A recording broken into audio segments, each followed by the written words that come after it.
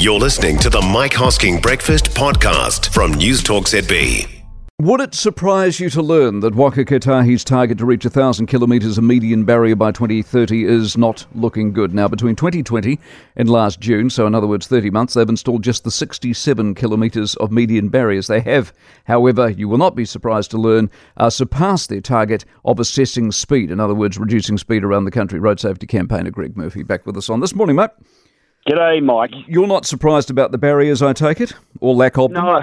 No, I've been following this for a little while and following the reports yearly on basically how well they are proving to be failures in that space. Yeah. Are they doing this deliberately, slowly? Is that their thing, or they've got some sort of excuse, or what?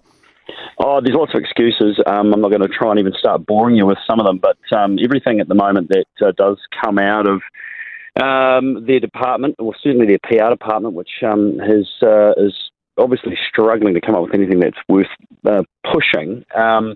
Pretty much everything is excuses as to why they have not achieved what they said their target, or what they set their targets to. So it's a huge concern, really, that they aren't getting anywhere near what they had said they would from the beginning, and in the same breath still spending copious amounts of taxpayers' money, and particularly on telling us all this stuff, and also promoting Road to Zero, which is, by their own admission, late. I don't think anyone believes that. I mean, no one believes Road to Zero is Road to Zero, do they?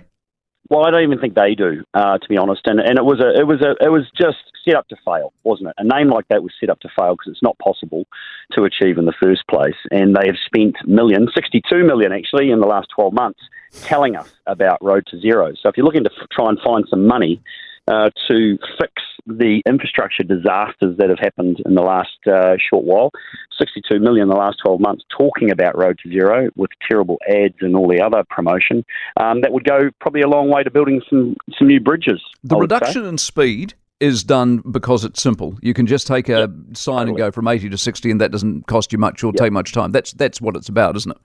And you can sit behind a desk and go through that and just click changes on your computer and apply it, which has been happening. Listen, there's definitely some places that I think a review on speed has been worthwhile and justified, and some changes to speed haven't really changed too much. So there's no doubt that some of those areas did deserve to have a bit of a look at and some change, but also some of them have made some big errors on as well. Good to talk to you, mate. Appreciate it as always. Greg Murphy, Kiwi Motorsport champ, of course, road safety advocate. For more from the Mike Hosking Breakfast, listen live to News Talk ZB from 6 a.m. weekdays, or follow the podcast on iHeartRadio.